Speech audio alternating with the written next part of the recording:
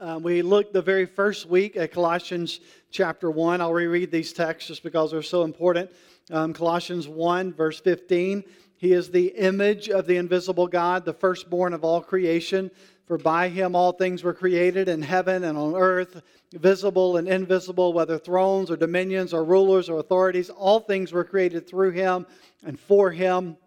He is before all things, and in him all things hold together. He is the head of the body, the church. He is the beginning, the firstborn from the dead, that in everything he might be preeminent. For in him all the fullness of God was pleased to dwell, and through him to reconcile to himself all things, whether on earth and heaven, making peace by the blood of his cross. This takes us beyond the babe in Bethlehem. And it says that this God who became human flesh is the preeminent Lord over everything. And then last week we spent time in Hebrews chapter 1. Those first 3 verses of the book of Hebrews. Long ago, at many times, in many ways, God spoke to our fathers by the prophets, but in these last days, he has spoken to us by his Son. And then we have this resume of who the Son of God is when he came to earth, whom he appointed the heir of all things, through whom also he created the world. He is the radiance of the glory of God and the exact imprint of his nature. He upholds the universe by the word of his power. After making purification for sins, he sat down at the right hand of the Majesty on high. And so again, these verses remind us that Jesus is better. He is God's supreme revelation. This takes us well beyond, right, the manger scene. It takes us beyond the stable, beyond the shepherds. Today we consider a slightly different take on our key question. And the key question for this whole series has been, who is the Christ of Christmas? As we celebrate who Jesus is during Christmas, who is this Christ we are celebrating? As these first century authors understood who Jesus is. And in this letter that we're reading today, we learn that the Son of God became human, but the role that he adopts as a human is not what we might expect if we're writing the story. If we're writing the script, the role that he takes is very different than what we might imagine. Philippians chapter 2, we'll begin in verse 5 to kind of put it in our context here. So Philippians 2, verse 5.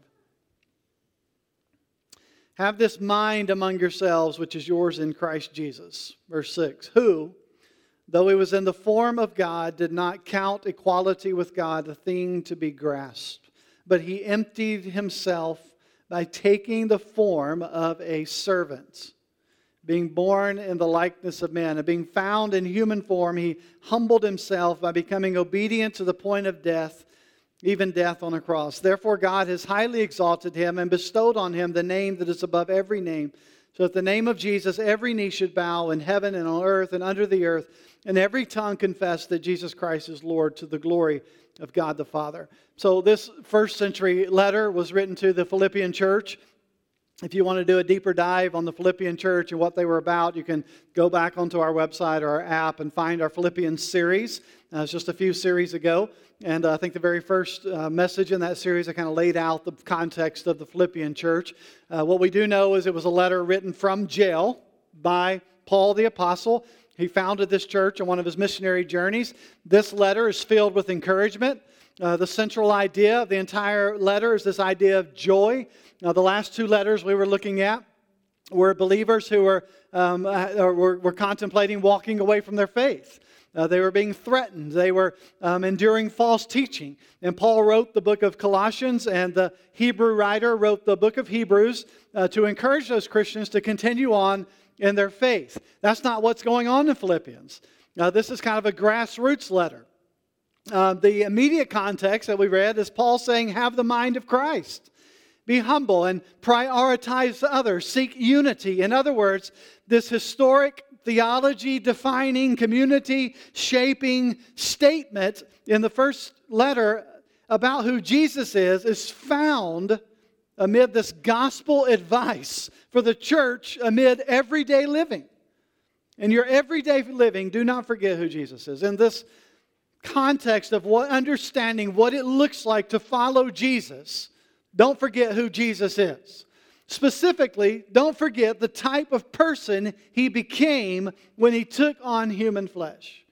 That his incarnation helps us recognize what it looks like to follow Jesus. Now, I want to call attention to just two primary roles that Paul highlights in this passage. And again, these are center circle issues. I explained that in the first week, that the Christian faith kind of has these center circle issues that are circles that define what it means to be a person of faith, of a Christian. Like you have to believe certain things to be a Christian, just like you have to believe certain things to be a Buddhist or a Muslim or a non-believer in anything. There are certain tenets you hold to.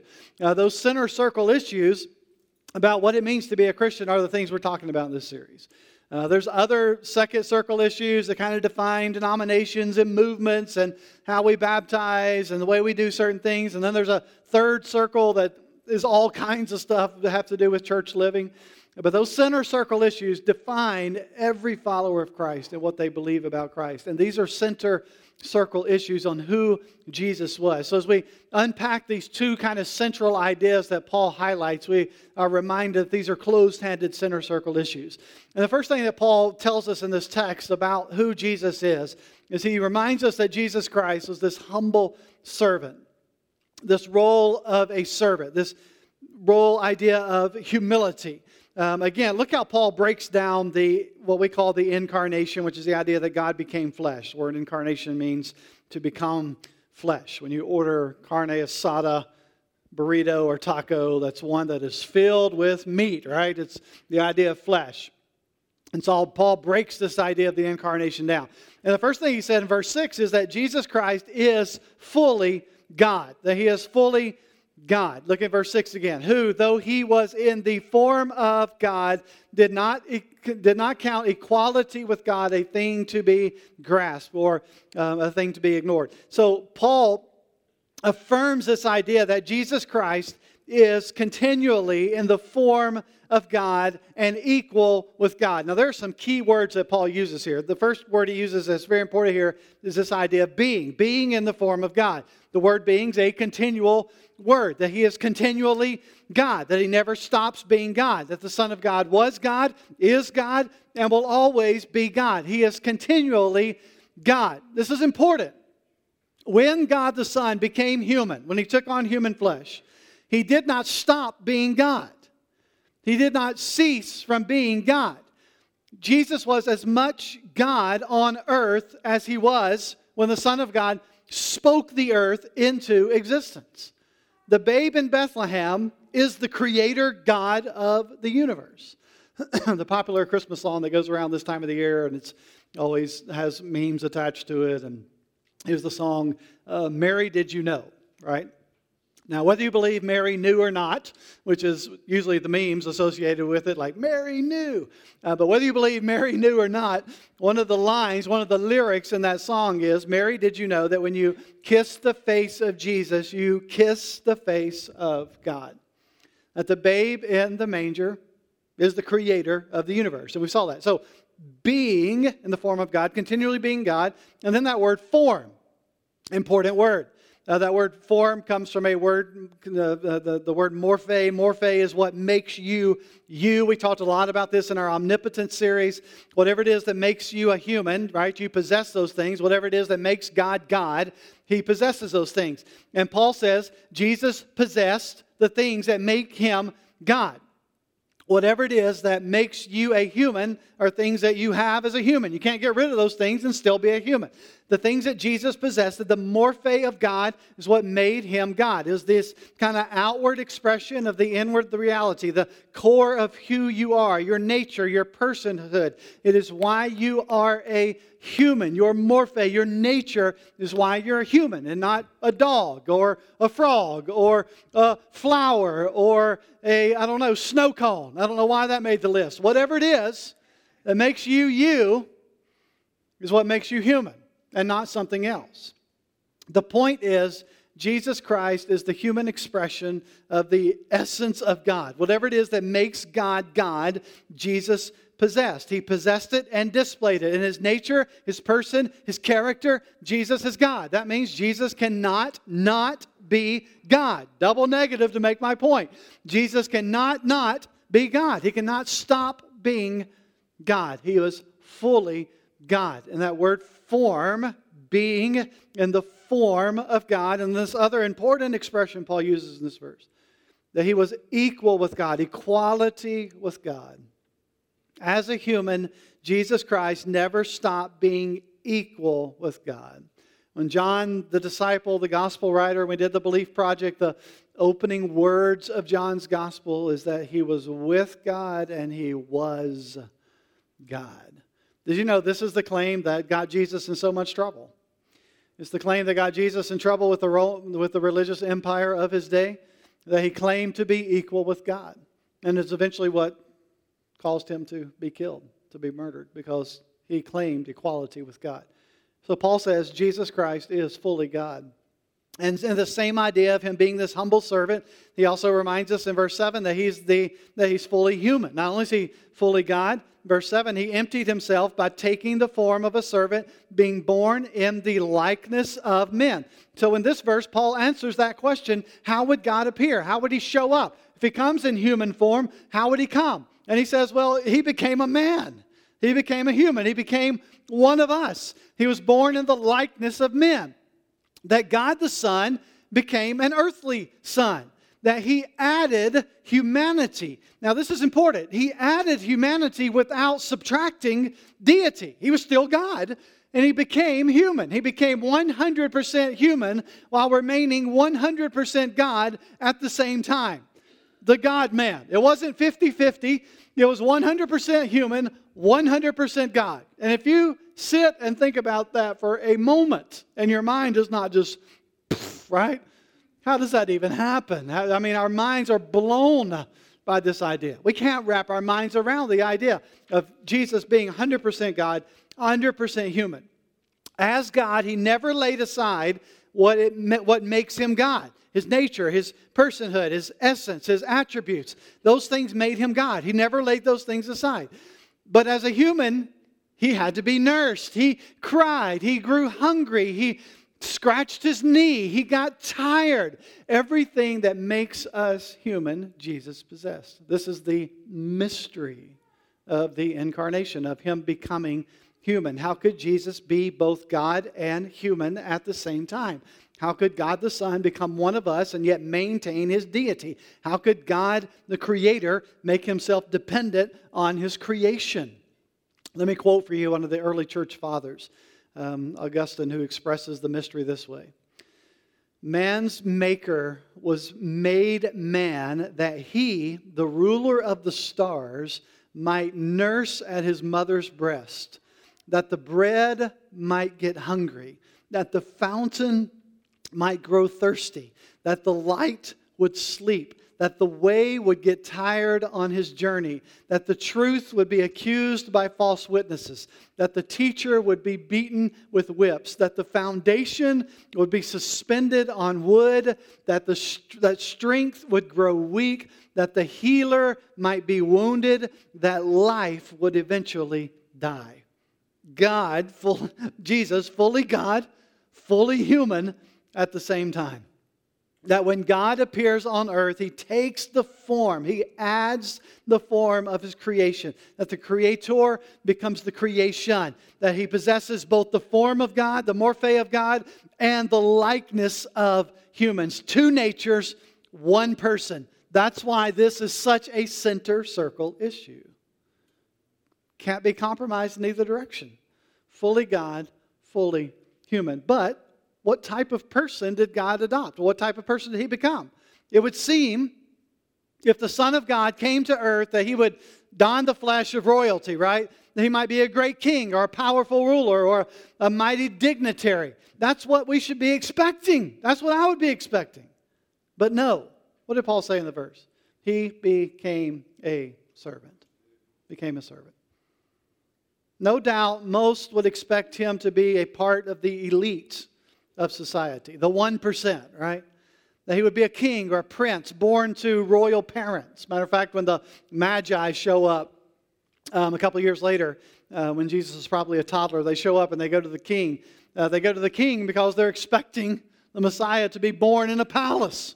Like if this is the king, then he's got to be living in a palace. He would be a king or a mighty ruler. Yet Paul informs us God the Son becomes a servant, a slave. For this reason, many rejected him, including his own people. He was not the Messiah they were anticipating. He was not the Messiah they were looking for. He was not a king. He was not a Roman slayer, right? He wasn't Maximus. Like, who are you? Well, I'm Maximus, right? Father of a slain child, all that stuff. No, he was not the Roman slayer. He was a servant. He adopted the role of a slave, Paul says. And his purpose was not to be recognized, not to be praised, that he did not seek the accolades or applause of humans. He was not trying to win friends or influence people. His goals were not self-promotion. No, he made himself of no reputation. He had a choice of how he would appear, and he chose serving. And Paul says that's the mind of Christ. He chose to be a servant. Why did God choose servanthood? Well, notice the third step here in Paul's description of Christ's humiliation, this humbled servant. That he was fully God. He was fully human. In verse 8, he tells us that he was fully obedient, right? He took on human flesh, and being found in human form, he humbled himself by becoming obedient to the point of death, even death on a cross. That the reason the Son of God became a servant was to fulfill this ultimate purpose: obedience unto death.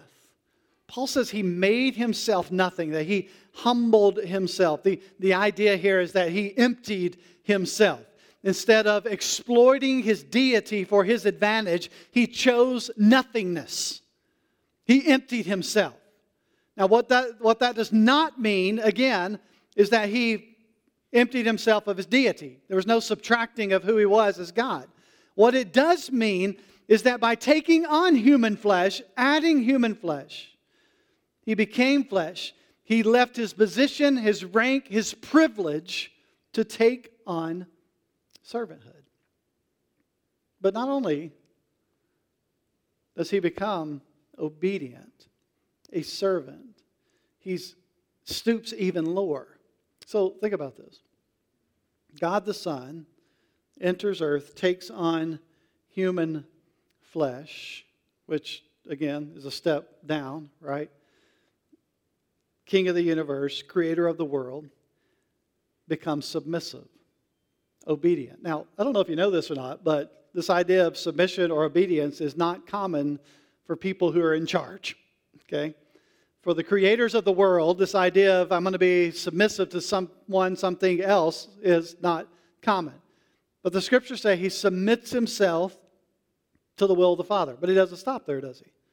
He stoops even lower. He becomes obedient, but he becomes obedient even unto death. But he doesn't stop there, does he? He stoops even lower. Not only does he become obedient, not only become obedient unto death, it's not just any death. It is the death of the cross. It is the cruelest, most abased form of death. He dies as an outcast, as a criminal. Notice the progression.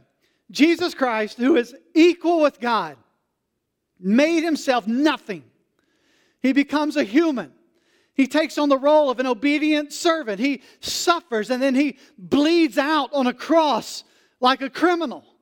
Paul's explanation here is the essence of the Christmas story. That God became human for the purpose of dying. Like if we see the babe in the manger, but we fail to recognize the servant on the cross, we've missed the point. We missed the point of the whole story. Christmas is about God's invasion into the world to save people from their sins. That's why the angel directs Joseph, who is confused and bewildered by this whole thing. He says, look, you're going to have a kid. You're not the father. This is a supernatural miracle. You've got to have faith. You've got to believe. And by the way, name him Jesus, because the name Jesus means Jehovah, the Lord, saves. And the reason you'll name him Jesus is because he will save his people from their sins. The idea of Jesus, the idea of God the Son becoming human was so that he might be a Savior, that he might forgive sins. And here's the good news for you. He is a greater Savior than you are a sinner. You're like, Devin, you don't understand how good of a sinner I am. Like, I'm great at it. I've got experience. I could add it to my resume. Like, great sinner. Wherever you are in that category, Jesus is a greater Savior than you are a sinner. For He came to save His people from their sins. As we celebrate His birth, we cannot overlook His death. Without His death, there is no Christmas. If Jesus is born in a stable and wrapped in swaddling clothes and laid in a manger and grows up to be a good man, but He does not die on the cross for sin, there is no reason for Christmas. Christmas points to Calvary. And it reminds us the babe became the perfect and final sacrifice. His supernatural birth points to His sacrificial death. Jesus Christ was born to die, a humble servant.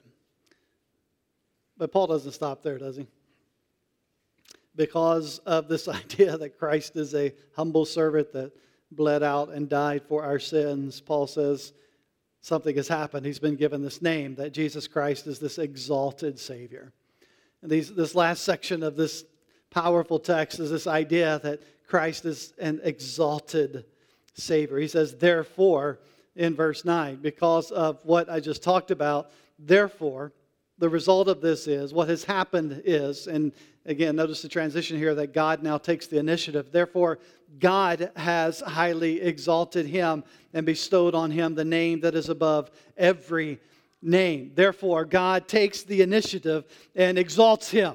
And this is not just any kind of exaltation. This is super, hyper exaltation. That it is higher than any other. He has given Him the name that is above every name. That no name is higher. No name is more important. No name is more noble. No name is more superior than the name of Jesus. I'm going to give you just a sampling of that.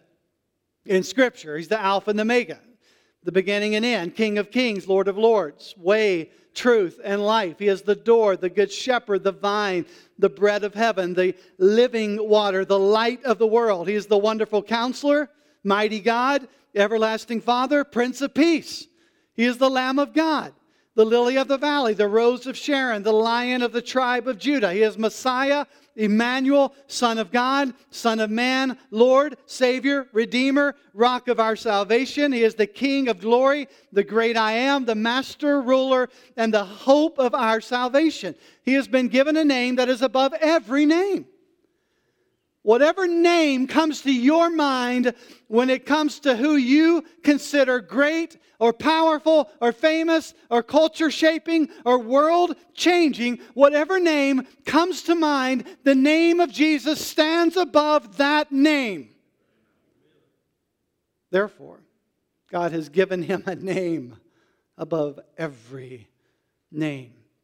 And then Paul quotes from Isaiah chapter 45 and Verse 10, so that at the name of Jesus every knee should bow in heaven and on earth and under the earth, every tongue confess that Jesus Christ is Lord to the glory of God the Father. Paul again quotes here from the prophet Isaiah, and he declares that the name of Jesus is exalted to the point that every knee of every living creature in heaven and earth and under the earth, that covers everyone, by the way, in the earth, above the earth, under the earth, in case I missed, right? Not just those on the earth, but above and below it. Paul says every living creature will one day bow in worship and adoration of this exalted name. That every tongue will confess Jesus Christ is Lord. Now, what this meant to people living in the Roman Empire was significant. Because everywhere they went, they were under the obligation to say, Caesar is God, or Nero is Lord. Whatever ruling sovereign in that part of the empire they were in their domain. They had to acknowledge Caesar is God, Caesar is Lord, Nero is Lord. And Paul says, I'm telling you, there's a name that's above the name of Caesar, above the name of Nero, and every tongue will confess that He is Lord. And you can just fill in the blank, right? We don't say Caesar is God or Nero is Lord, but you can just fill in the blank because we have a tendency to elevate people to that, to worship and follow and pursue and highlight and emphasize certain names, certain people. And Paul is saying, I'm telling you, there's only one name that every knee will bow to. And the vile mouth that cursed him, the skeptical tongue that mocked him, the unbelieving lips that denied him, every tongue of every person will one day confess Jesus is Lord. It is the quintessential statement of the follower of Jesus. He is Lord. He is Lord. Jesus Christ is Lord. That is the foundational confession of our faith, that to know Jesus is to worship Him as our Lord, as our King. He is Lord. And so like Mary, and like Joseph, and like the angels, and like the shepherds, and like the magi, we stand in this stream of confessional faith, and we confess with our tongues. We bow before Him in worship. We declare and recognize Him as Lord, and we proclaim Him the King of Kings. It's been happening from 2,000 years, from the time they arrived at the manger in the stable. We stand in that stream of believers and followers of Jesus, and we announce, we believe Jesus is Lord. Every tongue will confess Him at some point. We have the opportunity and privilege to confess Him now, that He is Lord. He is Lord. So, whatever you think of Jesus, no matter how great or how trivial you imagine Jesus to be, I've got an announcement for you.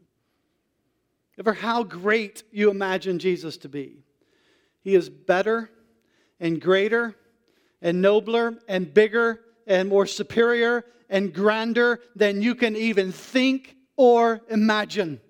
His name is above every name. And so we bow and we confess. And as like the angelic host that praised the babe of Bethlehem, as the shepherds knelt in adoration, as the magi fell and worshiped Him and presented their gifts, even so Jesus Christ will be exalted throughout all eternity. Now, I want to end this message by reiterating some things that I noted when we walked through this text together back in our Philippians series, because I think it's so relevant when I went back and revisited it to Christmas. And here's what I want to remind us of. This section, as core as it is to in our beliefs as Christians on who Jesus is, this section in this letter was written by a real pastor to real people in a real church in a real city, seeking to understand, what does it mean to follow Jesus?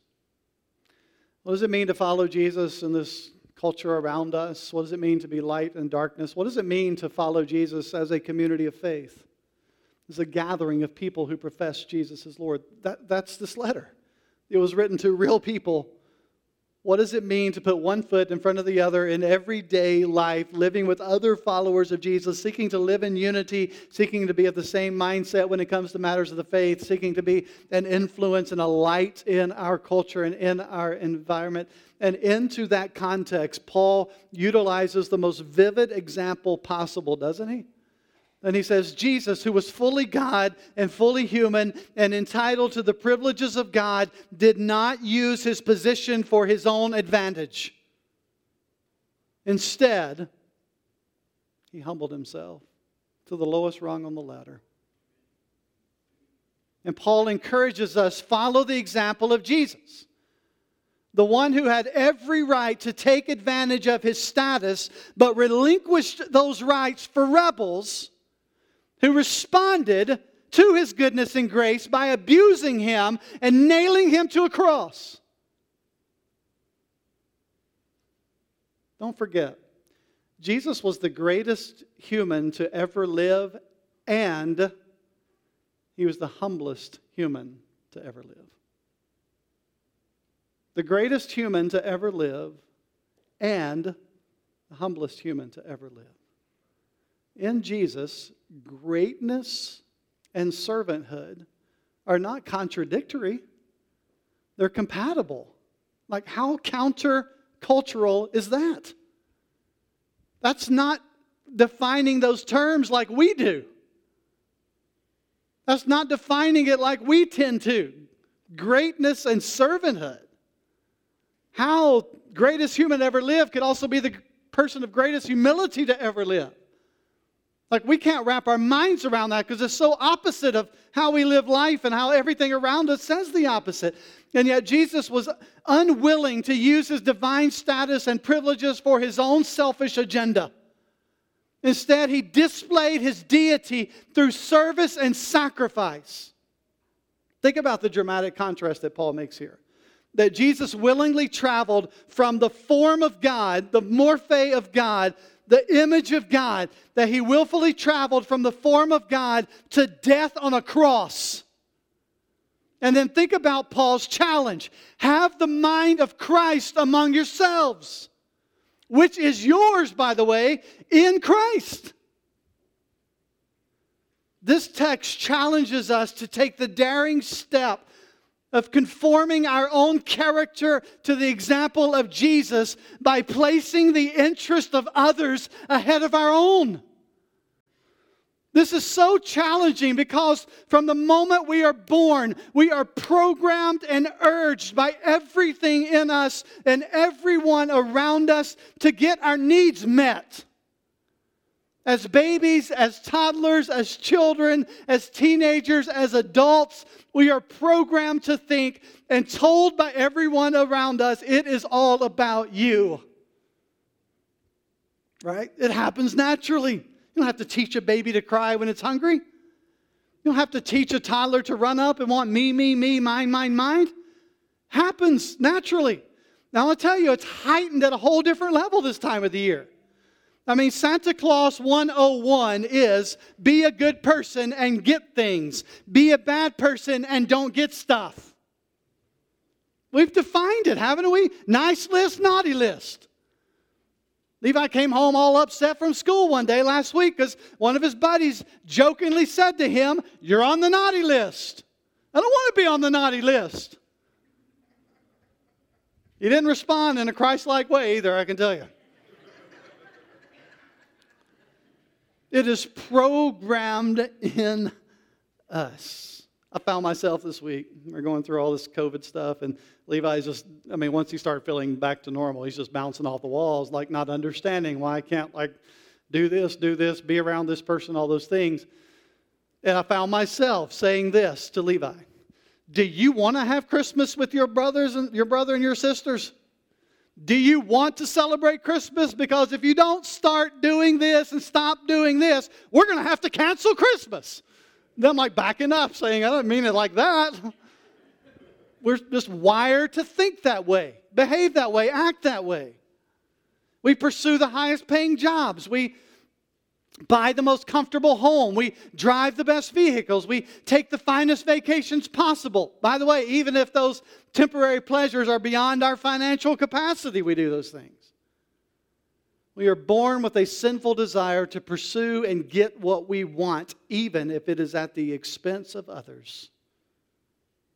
Did you know as a society that we have to put rules in place to restrain the natural desire of humans to get what they want, when they want it, and however they want it? We have laws as a society for that very reason. I am hardwired to focus on my needs, my wants, my desires. And yet Jesus, fully human, displays the exact opposite of this human drive.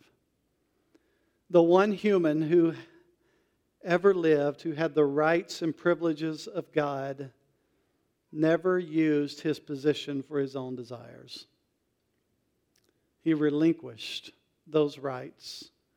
And he viewed his deity as an opportunity to serve, to put the interest of others above his own. He was not about getting but giving, not being served but serving, not dominating and controlling but obeying and sacrificing. And Paul invites us to embrace and practice this incarnational attitude and demeanor toward others. while everything and everyone around us screams and practices the opposite. How do we do it? How is this even possible? Hear the gospel in this. It is only remotely possible as the Holy Spirit does His work in our hearts and lives, as we lean into Jesus, as we preach the gospel to ourselves every single day. It is only possible through a grace-driven, moment-by-moment Jesus dependence. It does not happen by trying harder. It does not happen by conforming to the right set of rules. It does not happen by trying to get off the naughty list by your own moral behavior and onto the good list that somehow makes you acceptable before God. It only happens when our story collides with the story, the redemptive story of a God who became one of us so that we might have life. It only happens in the redemptive flow of the Christmas story. Have the mind of Christ, Paul writes. What's the mind of Christ? Fully God, fully human, who relinquished His rights to put the interest of others above Himself, so that our sins might be forgiven. How do we even begin to live in that? We only begin to live in it by leaning into the one who made it possible. And as the Holy Spirit does His work in our lives, it helps us take those moment by moment, day by day steps toward Christ's faithfulness. Here's the good news for you. He is faithful and we are not. Like if you walk away from this message thinking, I got to do better, you missed the point. The point of the entire Christmas story, the entire gospel, is He has done everything necessary. Lean into it. Rest in it. Walk in it. Allow the Holy Spirit to do His work in your heart day by day as our story collides with the story. And in that collision, other stories, right? My story collides with your story collides with mine, and all of our stories as a local church, in a first century letter is being written, all of our stories collide together into the story of the one who's made it all possible. So we celebrate the Christ of Christmas today, fully God, fully human, laid down His rights, death on a cross so that we might be sons and daughters of God.